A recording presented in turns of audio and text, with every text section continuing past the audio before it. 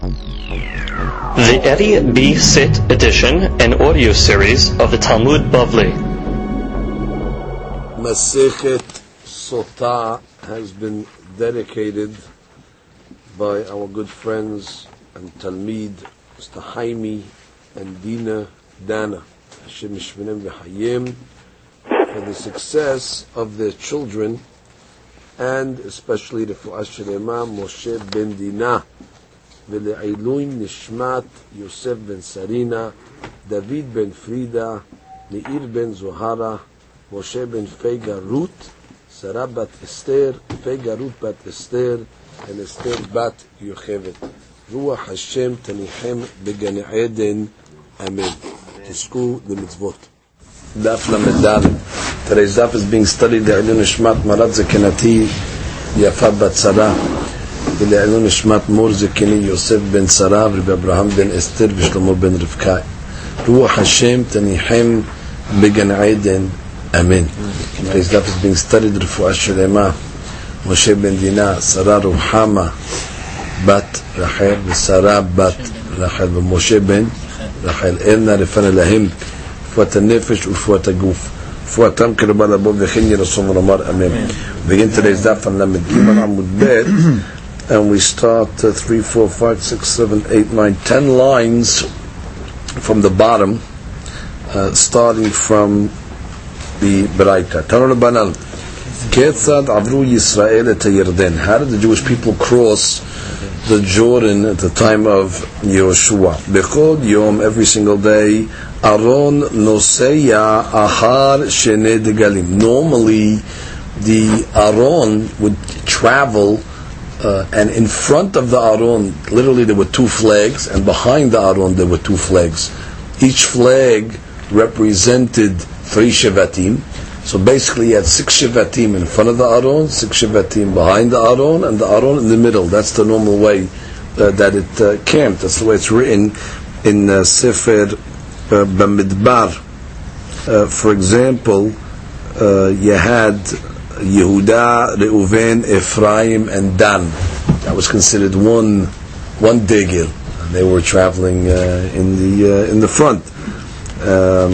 So on and so forth. However, on the day that the Jewish people crossed the Midbar, crossed the Yarden, the Gemara says, "V'hayom nasa tehila."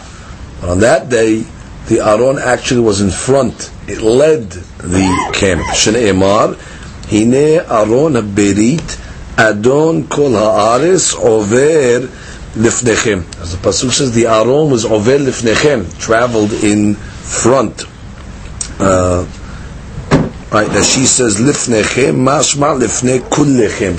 It's mashma in front of all of them. Bechol yom vayom, Leviyim nos'im et ha'aron. Generally speaking, who was in charge of carrying the Aron? That was a service of the Leviyim, bnei Kehat. Right, like it says in the pasuk, u'mishmartam ha'aron v'ashulcham. That was their position. V'hayom nas'u kohanim. But on that day when they crossed the Jordan, the Kohanim actually carried the Aron. Shneimar, v'haya kenoach kapot raglei haKohanim nos'ei Aron Hashem.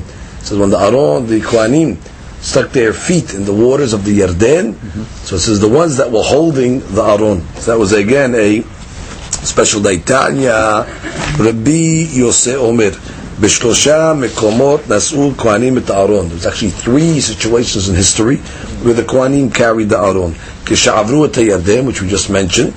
U'kshe'esibu et Yericho. Every single day, the Jewish people, they made a hakafa around the city of Yericho. They walked around the city, and on Shabbat they walked around the city 7 times. Okay, and with that, they also had the Aron with them. The Aron was leading the circle, and who carried it at that time? The Kohanim. And lastly, ukshehaziruhu limkomo, when they returned the Aron to its place, the Kohanim carried it. Now, what does that mean? Look at Rashi, bottom Rashi on the Amud. Ukshehaziruhu limkomo, bimei Shlomo, in the times of Shlomo HaMelech, lebet kodshei kodashim. That's actually its place. Tichtiv vayavohu Kol Zeknei Yisrael, so all the elders of the Jewish people came by Yisua Kohanim et Aaron. V'aynu Haziru Limkomo. Shekshehigla b'mei Eli. At the time of Eli Kohen, the Aaron was taken into captivity by the Philistine. Mitoch Bet Kodesh Kodashim Shel Mishkan Sha'asa Moshe Misham Nutal. It was taken from there. Sha'Mishkan Nikba b'Shilo. Initially, the Mishkan was made by Moshe Rabbeinu.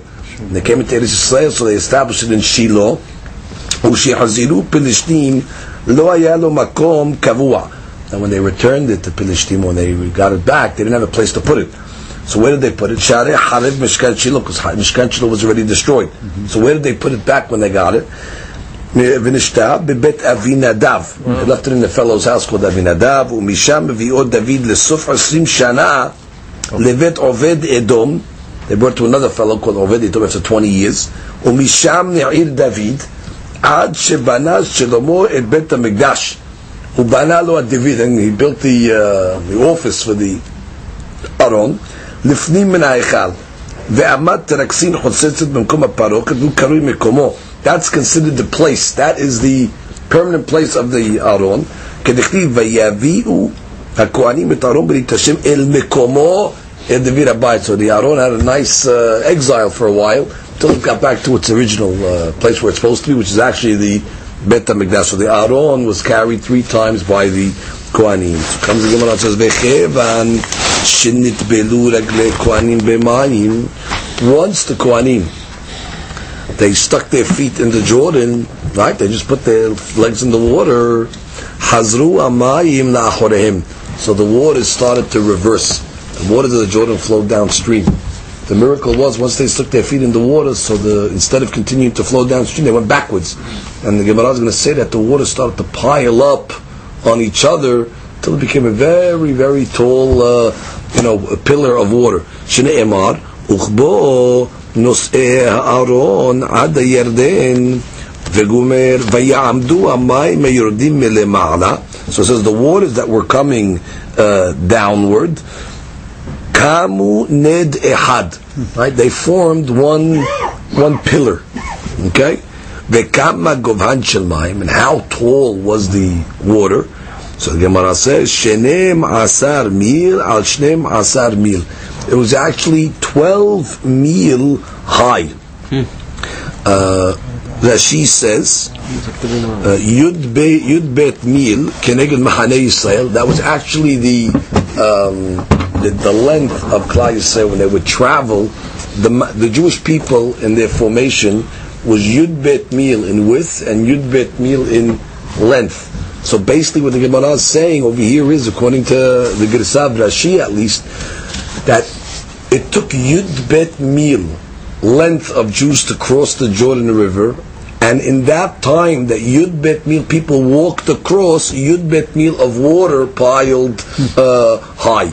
So that she explains that. As she says, if you look at the 4th line, Yud Bet Mil Keneged Mahane Yisrael. If you notice, that she does not tell us Yud Bet Mil al Yud Bet Mil. He doesn't tell us that the width of the waters of the Jordan were Yud Bet, just the height was Yud Bet Mil. So he has a different text in our Gemara. He says, Shayu Shnem Asar Mil Shnem Asar Mil, which is the Jewish people. That was their distance, their length. Vem Avru Kahaniyatam. Rohab Mahanem Avru Yahad Kemot Shu Rohab Shnem Asar Mil. Nimsa Shelo Shau Be'ovran Ela Malach Shnem Asar Mil Shel Orech. Mahanem.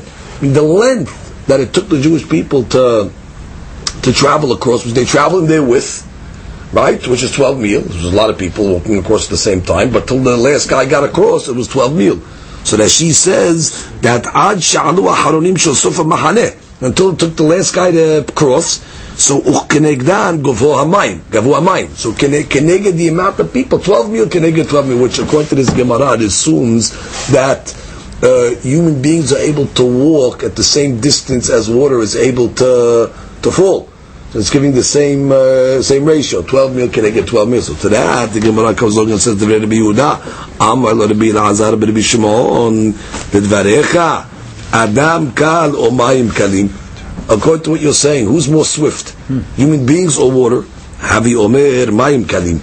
Obviously, waters are able to, flow down quicker than water. So he doesn't accept that just because there was 12 meal of people that it arose 12 meal of water. He says, according to your logic, he's by the time 12 meal, if you say that's all it went high, and then it came crashing down, there still should have been Jews in the water. It would have drowned them. אלא מלמד שהיו מים נקדשים ועולים קיפין על גבי קיפין יותר מ-300 מיל. He says it was much higher because the waters go down much quicker, and therefore they were just piling on top of each other, water on water, until it reached like 300 mil, which is hundreds of miles in the sky. עד שראו אותן כל מלכי מזרח ומערב, until all the kings of the east and the west, they were able to see this tower of water that was just piling up. Shneimar, as the pasuk says, "Vayicheh Shmoa kol malchei ha'emori asher be'ever Yarden yama bechol malchei ha'Kenaani asher al hayam et asher hovish Hashem et mei Yarden mepnei bnei Yisrael ad ovram vayimas lebabam." Their heart melted when they saw this. ולא היה בהם עוד רוח מפני בני ישראל. They had no more spirit, and strength to go fight the Klal Yisrael. Now the Gemara says they saw it, but the pasuk that they bring says that they heard it by Yishma. So make up your mind, did they see it or they heard it? So the Maharsha explains, they actually saw it, but they also heard that this miracle happened because of Klal Yisrael. They didn't know what they were seeing. They just saw waters piling up over there. So because they were able to see it, so when they heard that it was happening to Klal Yisrael, they believed it. So therefore it was a combination of their hearing that it was for the Jewish people, and they saw the actual waters, so therefore it was believable that this thing was indeed happening, and therefore they were actually scared, as it says, their heart melted. I always thought it was the first sea split. Ve'af Rahava Zona Amra L'Shiluchei Yoshua. And as a matter of fact, when the spies went into Eretz Yisrael, the spies of Yoshua, so they got to the house of the Havazonah, and she was telling them about the attitude of the inhabitants of Canaan, how scared they were of Bnei Israel. So she says something similar. She says, Ki shama'nu et asher hovish Hashem et mei Yamsuf. Says they heard already 40 years ago. They still remember how God split the sea when the Jewish people came out of Mitzrayim. Uchtiv v'nishma v'yimas lebabenu ve'lo kama od. Right? There was no more. They had no more strength or spirit to rise against Klal Yisrael. Now the Gemara is trying to bring a proof over here that they just like in the Yarden, they saw the waters because they were so high. So seemingly they want to bring a proof. Similarly, the Gemara's language is Ve'af Havazonah. Now what's the ayah from the Havazonah? You have to bring me a proof that they actually saw Kiryat Yamsuf. So the Maharsha explains again that even though the pasuk says they heard it, it says they heard that this happened, the miracle for Klal Yisrael. But it says in the Midrash they actually saw it. How did they see? Because there's all the waters in the world at that time when the sea split in Mitzrayim, all the waters in the world split as well. And therefore they saw it with their own eyes. Therefore when they heard that this happened to Klal Yisrael, they believed it. Just like we learned by the Yarden. Right? That they saw it and they heard, and therefore it complemented each other. So the same thing when they heard what happened to Klal Yisrael, they confirmed it because they saw the sea split in their own areas. So therefore it was believable. Odam b'Yarden. Now the Gemara tells us what happened when the Jewish people were standing in the Jordan. So you have to picture the scene. You have all the Jewish people now in the Jordan River, and the waters are piling up over their heads. So it says, Amar lahem Yoshua. So Yoshua ben Nun tells the Jewish people, De'u, alma hatem ovrim et Yarden. Know what the condition over here is that we're crossing the Jordan. Al menat shetorishu et yoshvei haaretz bepenechem. To go, we got to go fight. We have to go inherit the land and chase out all the dwellers of Eretz Canaan. Shneimar v'orashtem et kol yoshvei haaretz bepenechem v'imatem osim ken mutav. Good. If you're up to the challenge to go fight, it's very good. V'im lav ba'in ma'in v'shutfin otechem. The waters are going to come crashing down and are going to drown otechem. That should say etchem. What is otechem? My otechem. oti ve'etchem. Both of us. It's going to drown you and drown Yeshua as well. The Farshim explain, because that's based on the rule of Kol Yisrael Arevim Zeh Lazeh. Right? Everybody's responsible for each other. And therefore, if the Jewish people do not make good on their promise to fight in Israel, so Yeshua has a guarantee as well. Therefore, he says, I'm going to go down with you. Or Dam B'Yarden, as they were still in the Jordan, Amar Lein Yeshua, Harimu Lachem Ish Even Ahat Al Shechmo Lemispar Shiftei Israel. He told each tribe to lift a rock out of the Jordan River, which means 12 stones. Uchtiv Lema'an Tiyeh Zot Ot Bekirbechem. So this will be a sign in your midst. Ki yishalun benechem machal lemor. Your children are going to ask, Ma avanim ha'ele lachem. Say, what are these stones over there? They made like a monument of 12 stones. The children are going to say, what does this represent? Siman the banim sha'avru avot Yarden. This was the first set of stones that they collected. There's actually 2 sets of stones that they collected. This is the first set that was used to put on the side of the east side of the Jordan. They put a big monument over there that they erected in order that the people will know that there was a miracle that took place, that when the Jewish people got to the Jordan River, it split, and they were able to walk across. Okay, so it was more of a memorial. Look at the Rashi.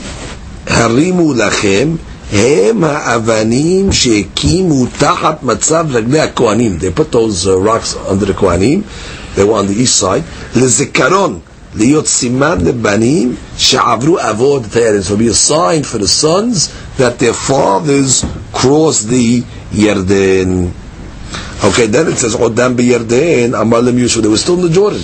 Yeshua ben Nun tells them, "Se'u lachem mizim metoch yardim b'matzav reglei hakohanim, hachen shtem esrei avanim." A second set.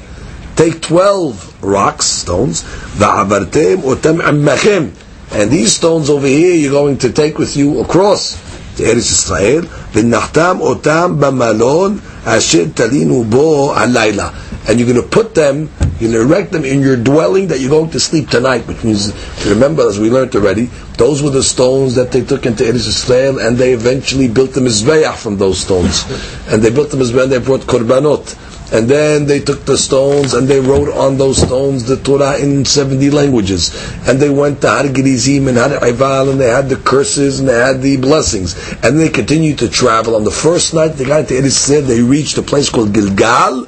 That was the Malon, that was their first station stop, and that's where they placed the stones as a monument. That says that you're going to place the stones in the Malon. So the Gemara says, Yachol bechol malon umalon. Does it mean every station stop, every place that they dwell, which you're going to have to carry with them to every Malon, every dwelling that they're going to be? Talmud Omar asher talinu bo halayla. No, the Malon that you're going to sleep tonight, which was Gilgal, and that's where the stones remained. Now the Gemara is going to tell us exactly how big these stones were. They were actually very, very humongous, very heavy. Amar Rabbi Yehuda, Abba Halafta v'Rabbi Eliezer ben Matya v'Hananya ben Hachinai amdu al otan avanim. They were there. They stood on those stones. V'shi'arum kol achat v'achat shekula Karba'im se'ah. They actually weighed the measurement of 40 se'ah. That's the Arba'im se'ah is a volume, is a weight measure. But if you took the volume to fit 40 se'ah of water, the Gemara says in another place in Erubin, it's amma al rum shalosh amot. That's like 2 feet by 2 feet, and the depth of about 6 feet. So that was the big stone, all rock, which was obviously very very heavy. Each one. Okay, each stone, each one of the 12 stones. Okay. Now it's a question if it's really referring to the weight. Now, if it's the weight, it's much heavier.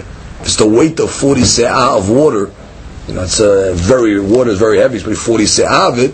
So it's a mahloket if it's talking to the volume of how much 40 se'ah can fit into, or is it talking about the mishkal? It's talking about the mishkal, as I told you, it must be very heavier that they were able to carry it. So comes the Gemara and says, trying to show you the strength of that generation. Each one carried one rock. right? Each leader of the tribe. So the Gemara comes with a Vigimidi, and we have a tradition. The te'una, a load, the madle inish lechatfe, that a person puts on his shoulder, right? He carries on his shoulder, right? Lifts it up. Tilta is a third the te'una have, that if somebody will put it on his shoulder and help him, which means when a person can lift himself is a third of if somebody would put the item on the shoulder, he can carry 3 times the weight if he doesn't have to lift it up. If somebody lifts it and puts it on the shoulder, which means if these stones over here were 40 se'ah, that means that they were able to lift 40 se'ah. That means if they were being helped, they were able to carry 120 se'ah, because that's 3 times the amount. It's harder to lift it up yourself, to put it on your shoulder and things like that. That you could do 1/3 of the amount if somebody would help you lift it up. So it shows you again the strength over here of these people over here. Actually, let's go before that. Let's start from Sha'adam atzmo magbiya al ketefo. Right, the guy himself puts it on his shoulders. Ve'en aher misayi'o, without any help from anybody else. Tilta de te'onehu. Enu ela shlish masui shenose keshemat'ino aher. It's only a third of the weight that he can carry if somebody else is going to help him and put it on him. Himself shayakol ahad min noseh masa kuf kaf se'im. Right, each guy technically was able to carry 120 se'im. Right, which means if they would put it on their shoulders, they can actually carry 120 se'im, which is a tremendous amount. The only rocks was only 40 because they had to lift up themselves. They didn't get any help. But if they would have got help, they were able to actually carry 3 times. So now the Gemara says, once already you know that, we can go start calculating another heavy item. What's that? So the Gemara says, "Umikan atam mehashev leeshkol." When the spies went into Eretz Yisrael in the times of Moshe Rabbeinu, it says they brought back a cluster of grapes. The Gemara is going to prove over here that it took 8 of the spies to carry the cluster of grapes, because it was that heavy. So the Gemara says, Shnei Emar, Vayisa'uhu bamot b'shnayim, that they carried the cluster of grapes, bamot, with a pole, b'shnayim, with 2 people. Now that's obvious. If it's a pole, so you have 2 people, one guy on one side of the pole, one guy on the other side of the pole. So why does the pasuk have to say bamot b'shnayim? It's redundant. Bamot. If you tell me it was a pole that they carried it with, any yodea sheb'shnayim, don't I know there's 2 people? Matamud omar b'shnayim. What does it teach Mishnayim? B'shnei motot. It was actually 2 poles. Oh, and then the Gemara comes along and says from logic, Amar b'yitzhak turtaneh the turtaneh, which means it wasn't only one level, one load, but it was a load under a load, which means there was actually 4 poles over here. According to the way he's understanding it, Rashi, and then we'll read it inside, that when the pasuk says motot shenayim, right, the language of Vayisud, bamot b'shnayim, so it means there were 2 motot. And then Rabbi Yitzhak comes up and says, no, it was 2 motot per level. There was turtaneh and turtaneh de turtaneh. Level 1 of the carrying and level 2. So that she learns, if you just want to see it in the picture, so it'll be much easier, that there were 2 poles that were parallel to each other, running across the cluster of grapes on one level. And then you had 2 other poles that were running diagonal, like forming an X across the grape itself, that we had 4 other people carrying. So altogether you had 8 people carrying the cluster of grapes. Now how does the Yitzhak know that? Because we have a tradition that one of them was carrying a te'ena, one te'ena, 1 fig. It took 1 person to carry a fig, it was so heavy, and one was carrying a rimun. And we know Yoshua and Kalev didn't carry anything, because they didn't want to get involved in bringing back these gigantic fruits, because they knew they were going to use it to speak bad about the land. So that means you have 8 people left. So what did the 8 people do? Must be the 8 people were carrying 1 cluster of grapes. That's why the Yitzhak from logic said it must be turtaneh de turtaneh. It must be 2 levels of poles over there. That means you had 4 poles, 2 running parallel across the cluster of grapes, and then 1 running diagonal across on a different level, and the other running diagonally across the other level, like forming an X, like you see in the picture over here. So altogether you had 8 people carrying this cluster together. You can imagine how heavy it was, because we just said that when people are carrying things together, they're able to carry 3 times the normal amount. And if a person could normally carry at least 40 se'ah himself, so with help, you can imagine 120 se'ah with 8 people carrying was a phenomenally heavy cluster of grapes in this situation. Now let's read Rashi over here. I'm going to be Yitzhak. Turtaneh v'turtaneh de turtaneh.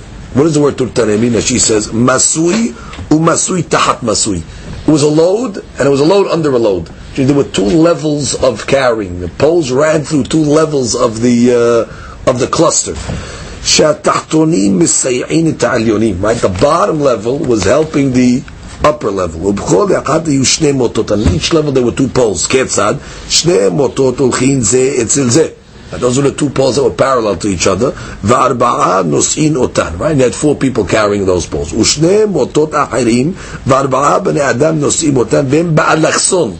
And they traveled on a slant under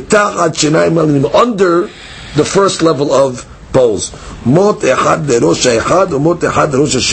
which means one pole was at the head of one of the cluster, and the other pole was at the head of the cluster, running across, crisscrossing each other, like we said. Now Rabbi Yitzhak, he didn't know that there was 8 people carrying the grapes. The pasuk doesn't say there were 8 people, but he knows it from logic. Which means the rimon and the te'ena, 2 people carried that. One carried the rimon, one carried the te'ena. So therefore, how many spies you have left? You have 8 spies. Pashlu temanya le'eshkol. ואם לאו מדרש הראשון המלמדנו דלאו מות אחד כאמר קרא לא היינו יודעים לכוון 8 בני אדם למסוי. Which means once already we have the first drasha that says ויסעו במות בשניים, that it was 2 motot. Also then already the Yitzhak said, once you tell me there was 2 motot, now we'll have to tell you there were 2 levels. 2 motot on 2 levels, and therefore that's how he was able to come to 8. So the first drasha is needed. The first time there wasn't 1 pole with 2 people. That's obvious. I don't need to tell me mot b'shnayim. Every mot has 2 people carrying it. There must be mot b'shnayim. It was 2 poles. So all he came and added was, I'm just telling you 2 poles on 2 levels, and therefore you end up having 8. So it's from a drasha as well as a sevara. Comes the Gemara and says, HaKetzad, the Gemara speaks it out clearly on the second wide line. Shemona nas'u eshkol ehad. I'm sorry. Shemona nas'u eshkol. Ehad nasa rimon, ve'ehad nasa te'ena. One carried a pomegranate, one carried a fig. Yoshua ve'kalev lo nas'u klum. Now, why didn't they carry anything? So the Gemara gives 2 reasons. Because they were the most hashuv of the spies, so therefore it was not dignified for them to carry these grapes over here, whatever it was, to carry anything. They were not part of the scheme of the spies, as she says. They were bringing it back to show that the grapes are unusually large. Right, the intention was sinister. Lomar keshem shepirotea mishunim kach yoshvei mishunim v'giborim v'giboim. There's giants over here. Look at the food that they eat. Yeshua and Kalez will have nothing to do with this. We're not carrying any of these fruits over here in order to use it to speak bad about the land. Perigi ba Rabbi Amiv Rabbi Yitzhak nafha had amar. One rabbi says the divrei Rabbi Yehuda. We're going back to what we learned earlier. We learned earlier that according to Rabbi Yehuda, the waters actually reached a pinnacle of 12 mil high. Okay, as the Jewish people crossed by. So the Rabbi Yehuda, kahanayatan avru, which means they traveled kahanayatan, which means the Jewish people are 12 by 12 mil. So they traveled in their formation, which means 12 mil width, right? So they traveled in a formation as such where they all went simultaneously across the Jordan River, and by the last guy, that was the 12 meal, there was 12 meal of water that piled on top. However, the Divrei Rabbi Elazar ben Rabbi Shimon that says it actually piled up to 300 meal. So he says, Bezeh achar zeh avru, that the 300 mil is so much, must be they traveled across the Jordan in single file. Because if they would have traveled in 12 mil formation, it wouldn't have got to 300 mil, the water. So he says, must be they traveled one at a time, single file, which obviously takes much longer to give the water a chance to pile on high. So comes to Gemara. That's one way of understanding the machloket. The hadamar, and one says no. Ben mor uben mor kehaniyatan avru. I'm saying no. They traveled in formation. It was 12 mil. Mor savar adam kal, but Rabbi Yehuda says that human beings are more swift than the water. That's why it only piled up to 12 mil. Umor sabar mayim kalim, and Rabbi Elazar holds that water is more swift, and therefore it's able to. Obviously, more water is going to pile than they were able to travel. Now the Tosafot speaks out of it. What does that mean? Adam kal. Look at the Tosafot over in the bottom. Mor savar Adam kal. Even though we know that generally speaking, water flows faster than a human being could walk. It's only when they're flowing downstream. Here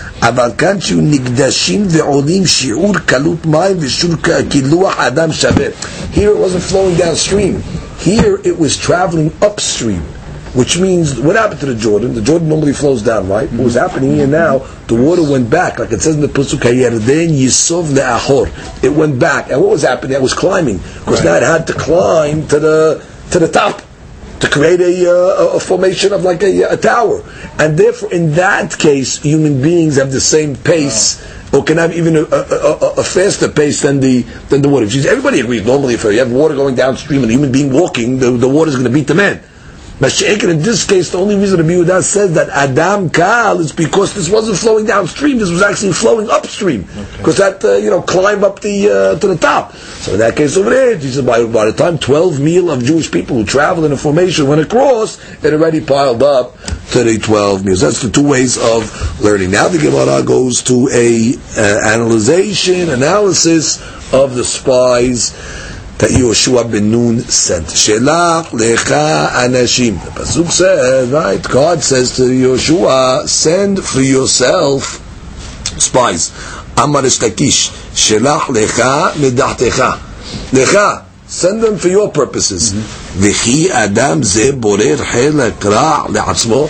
Does a human being choose a bad portion for himself? Which means the Gemara trying to give him mashal over here. Which is just like a human being. When he goes to buy something, right? He's not going to take something that's bad for himself. Called shekin God. When he chooses something for the Jewish people, he's not going to choose something that's bad. God's saying, you don't have to send it. I told you the land is good. You don't need to spy it out. Does a person choose something that is inferior? As she says, klum yesh adam kilomar. Ima kadosh baruch hu tziva. On the contrary, would God now put a stumbling block in front of the Jewish people where we would tell them send spies knowingly that they're going to come back with a bad report? That's what it says. Vayitav be'enai hadavar.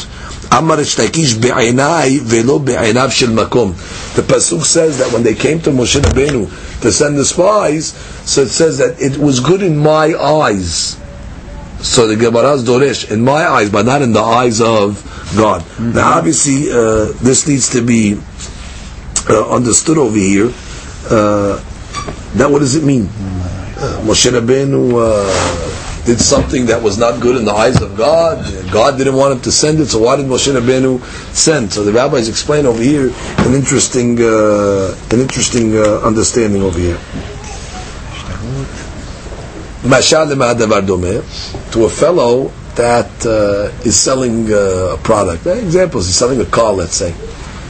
So he's selling the car, so the guy comes to him and says, hey, listen, before I buy the car, I want to check out the car to see if it's working correctly. So the guy comes along and says, of course, absolutely, check the car, do whatever you want, my pleasure. When the buyer hears that the guy's so confident, he says, you know what, I don't have to check it. If he's so confident, says it's good like that, he's not even scared, so he'll buy it. So the same thing when the Jewish people came along and said, hey, we want to check it out. So Moshe Rabbeinu, He didn't intend to send them. His intention was, of course, go. Meaning he was trying to, it was like a bluff. Go, of course, go look at it. It's great. It's unbelievable.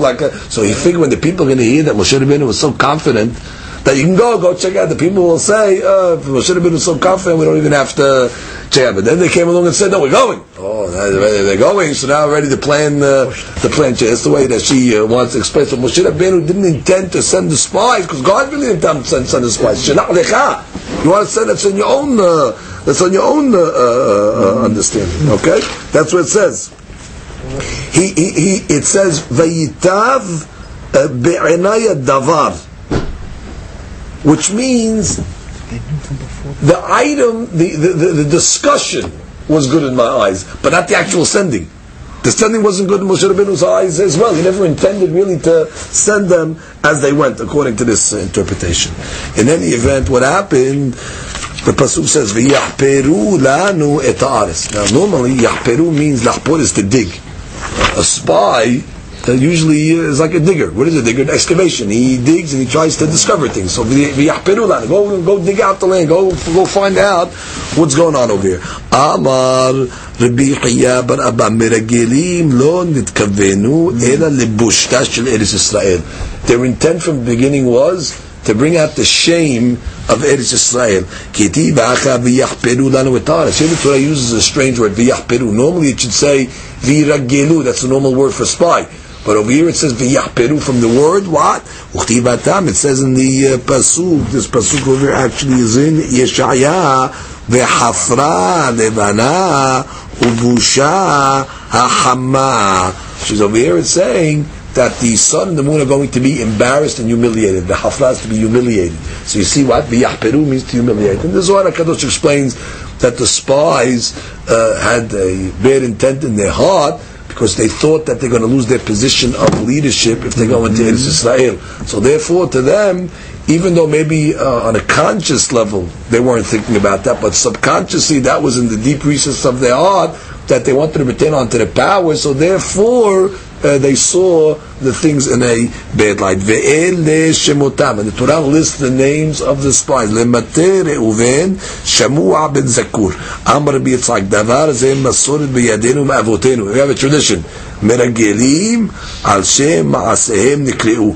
All the names of the spies, their names actually indicate that they were faulty, that they had bad intentions. So we only figured out one name, how his name represents what he did. Setur ben Michael. Setur, what does Setur mean?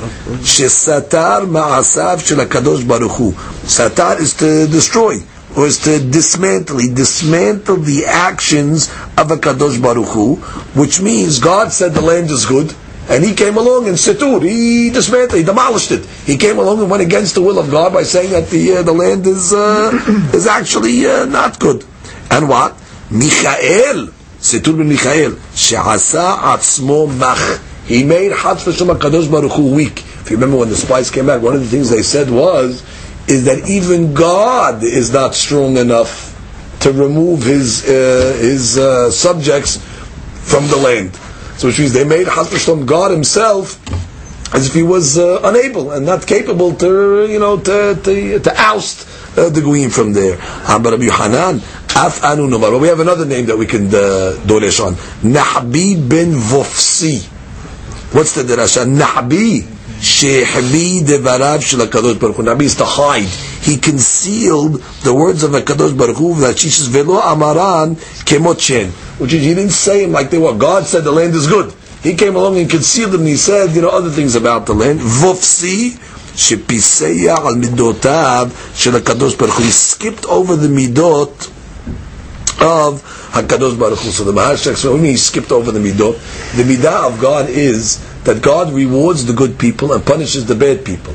And therefore, since the inhabitants of Eretz Canaan were bad people, so therefore it says that they deserved punishment. And the Jewish people earned through the Zechuyot to go into Eretz Yisrael. He skipped over that midah and he said, no, the Jewish people don't deserve to go in, and the Canaanim are not going to be ousted. That's going against one of the principles of HaKadosh Baruch Hu, that he's ma'anish l'rasha'im and he's mezaket and tzaddikim. So he skipped over the midot.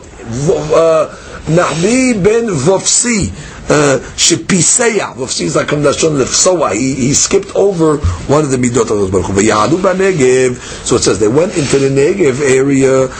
V'yavo ad Hebron, and he came to Hebron. Now this is strange because the beginning of the pasuk is plural. V'ya'alu, it says all the spies got to the Negev, but then it says and he came to Hebron. V'yavo. So the Gemara asks, V'yavo miv'ayil. It should say in plural. Amar Rabba melamed shepiresh Kalev ma'atzat meragelim ve'alach v'nishtateh al kivrei avot. That Kalev, he separated himself from the pack of spies and he went to pray by the graves of the avot in the city of Hebron. Amar len avotai, he went to the graves and he said, my dear fathers, bekshu alai rachamim she'nasel ma'atzat meragelim. Please save me that I should be saved. Pray for me that I should be saved from the plot of the spies. Yoshua kivar bikesh Moshe alav rachamim. We know already Yoshua was covered. Moshe Rabbeinu prayed for him. Shneimar vayikra Moshe lo'oshia benun Yoshua. What does the Yud of Yoshua stand for? Ya Yoshiacha me'atzat menagerim. Right? That God should save you from the idea of the spies. Ve'hayru dichtiv, like the pasuk says, ve'avdi Kalev ekev hayta ruach acheret imo. It says that Kalev had a different spirit in him, which means he had a different idea. He was different than all the other spies. Ruach acheret, he had a different direction than all the spies. And if you look at the end of that pasuk over there, it tells us that as a result, God gave him the land of Hebron. The pasuk says, "Vaymale acharai v'aviotim al az asher b'shama v'zar'o yorishena." We know that he inherited a piece of land. What land did he inherit? Kalev, Hebron. What does that teach us? Why did he get Hebron? Since he went to Hebron to pray, so therefore in his inheritance he got the land of Hebron. That is two things that we need to analyze on this last piece of the Gemara. Number one, throughout the story of the Meragelim, it's always referred to as Atzat Meragelim. Atzat Meragelim is literally an Atzah is an advice. Now, why is it called Atzat Meragelim, the advice of the Meragelim? It really wasn't an advice. It was they spoke Lashon Hara, and they spoke bad things about it. It should say Dibat Meragelim. It wasn't Atzat. And even Moshe Rabbeinu, when he's praying for his student, Ya Yoshiacham Ma'atzat Meragelim, from the advice of the Meragelim. So the Mefarshim explain over here that really when they came back, what they reported, they saw. They weren't lying about anything over here. They did see the big fruits as evident as they brought it back. They did see funerals that took place every single day that they were there. They did see giants, like we're going to see in the Gemara immediately. So there was really no lie in exactly what they said. They did see the cities that they were living in. The question, the issue of the Meragelim was not the report.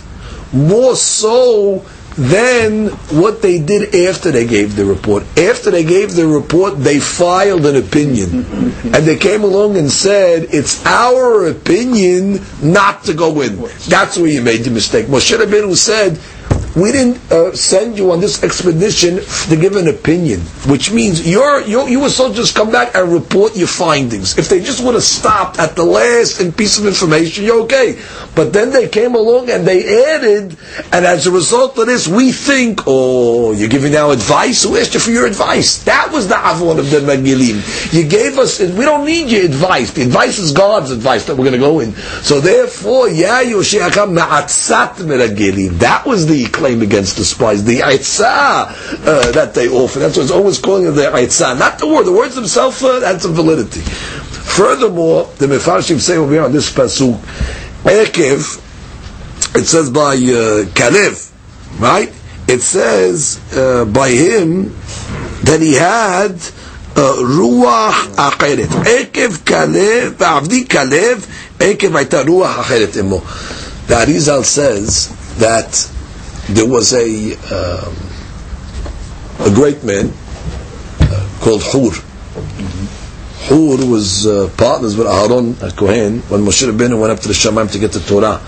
And Jewish people worshipped the Egel. As a result, when they came to Hur to tell them that they want to worship the Egel, Hur was adamant. Impossible, nothing doing, we can't do it, it's wrong, it's asur.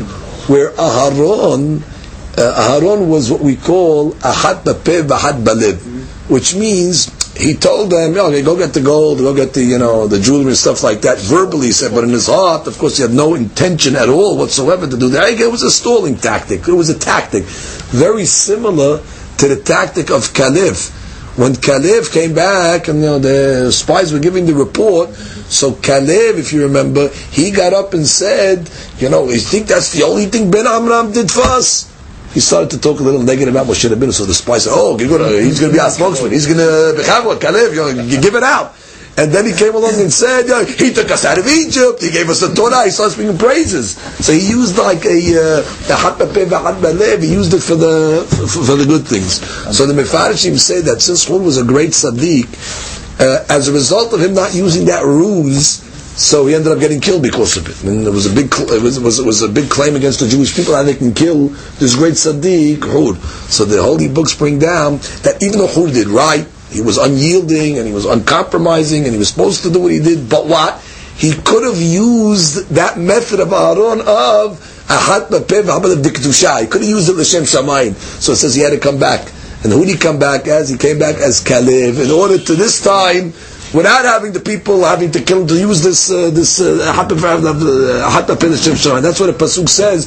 V'Avdi Kalev Ekev, because Ruach Acheret. Boy, he had a different spirit. Who was the different spirit? Hur. So that Rizal says Ruach has otiyot Hur. What was the other spirit? The Ruach was actually Ruach and Hur are the same letters. So Ruach Acher, who was the Ruach? Hur. And he was the other spirit that he had in him. So you see there was much more. No, he died. He died earlier before. He died by the Eigel. So what? No, according to that, the Shemot are able to be me'ubar in the person even when he's alive. The Shemot of Tzaddikim are able to enter the person as it happens. That's called Ibud Neshama. That's not a problem. Comes the Gemara and says, V'sham achiman sheshai v'talmai. So it says in the pasuk over here that what? That they were the giants. The giants were over there in Eretz Canaan. So it says Achiman. Now we're going to go to the names of the giants. Why was he called Achiman? Miyuman shebe'ehav. Miyuman is like the strongest. He was the strongest of the brothers. Sheshai shemesim et haaretz keshachatot. That when he walks, his step, his stride was so heavy that he would make like imprints in the ground. He would make like holes in the ground. He would destroy the ground when he was walking. That she says that his leg was so heavy it would make like holes in the ground.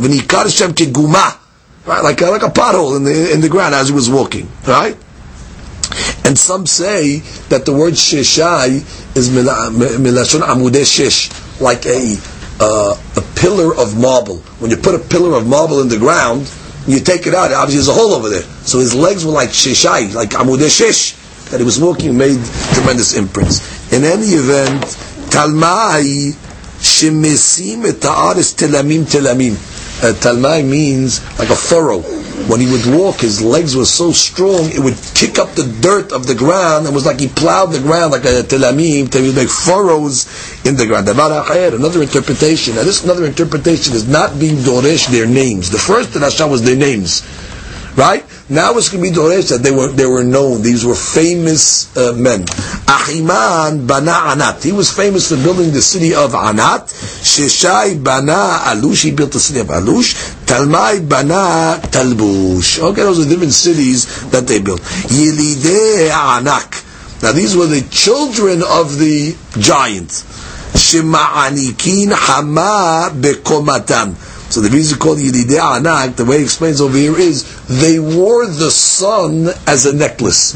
They were so big that when they would walk, it would look like the sun was hanging over their neck like a necklace. So they call Yelidei Anak, Shema'anikim et hama bekomatam. That's how told what she says, Merov gova komatan domin ki'ilu savaram nokev ve'onek benekev shahama yotzed bo.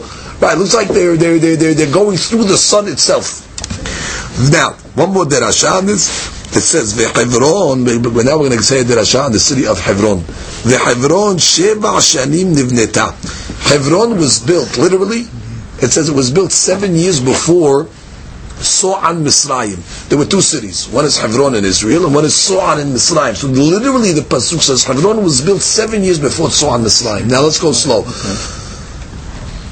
The city of Hebron was in the land of Canaan. The city of So'an was the land of Misraim. Now, although you know Canaan and Misraim as lands, but Canaan and Misraim were actually people.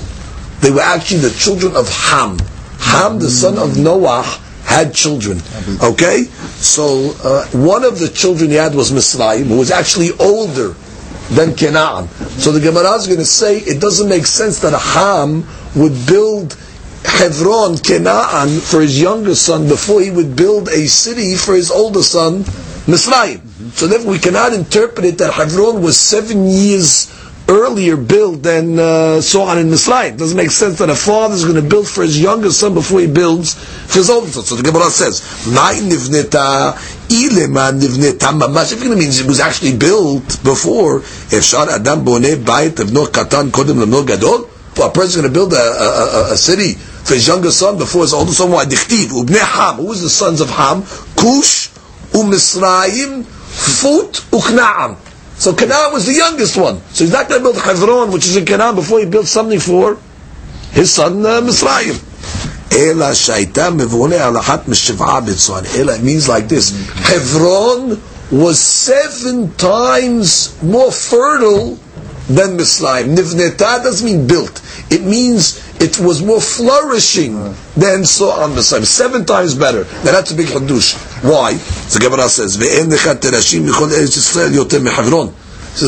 you have to know the rockiest area in the whole land of Israel is Hebron, which is it's really the worst land of Israel. Is rocky, right? The Gemara, the kavre b'shikveh. That's what do they use Hebron for? For burying dead. You really can't plant too much in Hebron. It's used like as a cemetery. You have to know the most fertile of all the lands is what? Misraim. Like the garden of Hashem, like the land of Misraim. And in Misraim, the most fertile of Misraim is what? So'an. Who used to live in So'an? All the kings and all the princes. That was like considered the most hashub metropolis over there. So'an.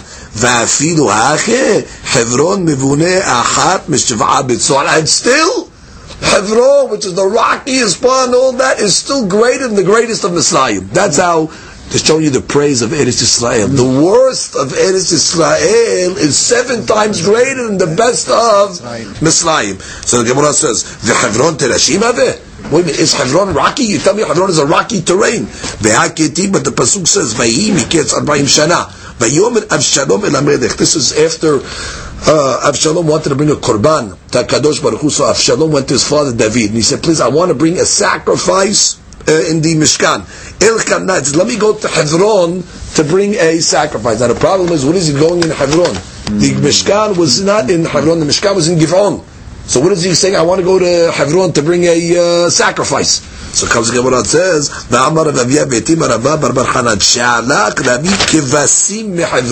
he went to bring the animals, the sheep. He went to bring from Hebron. Vetanya, and we have a braita that says, Elim Moab, the best goats come from, the best rams come from Moab. Kevasim Hebron, and the best sheep come from Hebron. So you see what? If you have sheep over there, it means you have grazing. That means over there you have planting. So actually you tell me it's a rocky area, you won't be able to graze animals over there if it was a rocky area. So therefore it's challenging. Yeah, we just said that while it's a rocky area, so there's no grazing. But here it says when Avshalom went to get his animal that he brought, he went specifically to Hebron. Like the Gemara says, Hebron has the best animals. So the Gemara says, Mina. From that story, I'll bring you a proof that I'm right. That Adraba, that it was a fertile land. How do you know? Because the land, the dust of the rocky land is very, very, it's light dust. So you're not able to really plant food for human beings like wheat, like barley. So what do they plant over there? Grass and things like that animals are able to eat. So then on the contrary, it's fertile but since it's rocky, they don't plant human food. They plant animal fodder over there, and therefore, what happens? The animals of Hebron, it says Vishamin Kenyana, and therefore the acquisition of Hebron is very fat because the animals are very fat. So, from when you bring me a proof, that's proving me, by the way, to show me that since there was a lot of animals over there, it shows me what. Because it was rocky, they only planted the animal food, which is easier to plant over there, right, guys? That's why the animals of Hebron were much stronger. Let's just look at Rashi over here. Elkanah v'Shalem, and the Torah is talking about Avshalom. Elkanah b'Hevron. I'm going to go to Hebron v'Shalem הנדר שנדרתי בגשור. It says Avshalom made a neder to bring a korban. כדכתיב בתרי כי נדב ונדר עבדך בשבתי בגשור. בחברון, מה הבעיה? ולא יהיה שם המזבח כי אם בגבעון. What do you say? I'm going to bring my korban in Hebron. The Mishkan was in Givon. And I'm going to go to Hebron to get the animal to ultimately bring it in the Mishkan, which is Givon. להביא כבשים לעולה, דאמר מאוד במסך מנחות כבשים מחברון. עלמא ארץ מן עייתה. It seems it wasn't rocky, it was actually fertile. מיניה, כלומר מתשובתך, אתה מסייע, and you're helping me from this. שלא הייתה תשובה, השובה להיזרק כשאר הארץ מאחר שובת תרשים. You couldn't plant human food because it was rocky. כדאמין ובב מסיעה. However, the קלישה הרעה, afar של תרשים דק, because the dirt of the rocky land is very, very light. Dirt, things like ומועט, ומתוך כך לא היו חורשים וזויים אותה תבואת מאכל אדם. So what did they do instead? ועבדה רעיה, מצמחת ומעלה עשבים, ואוכלים הצאן. The sheep would eat the food, ושמן קניינה, המקנה הצאן, שכך דרך הצאן להשביח בארץ יבשה ותרשים. Which is these sheep, they grow better in a dry land than in a moist land. That's the עניין of Hebron. ברוך הבא לעולם, אמן ואמן.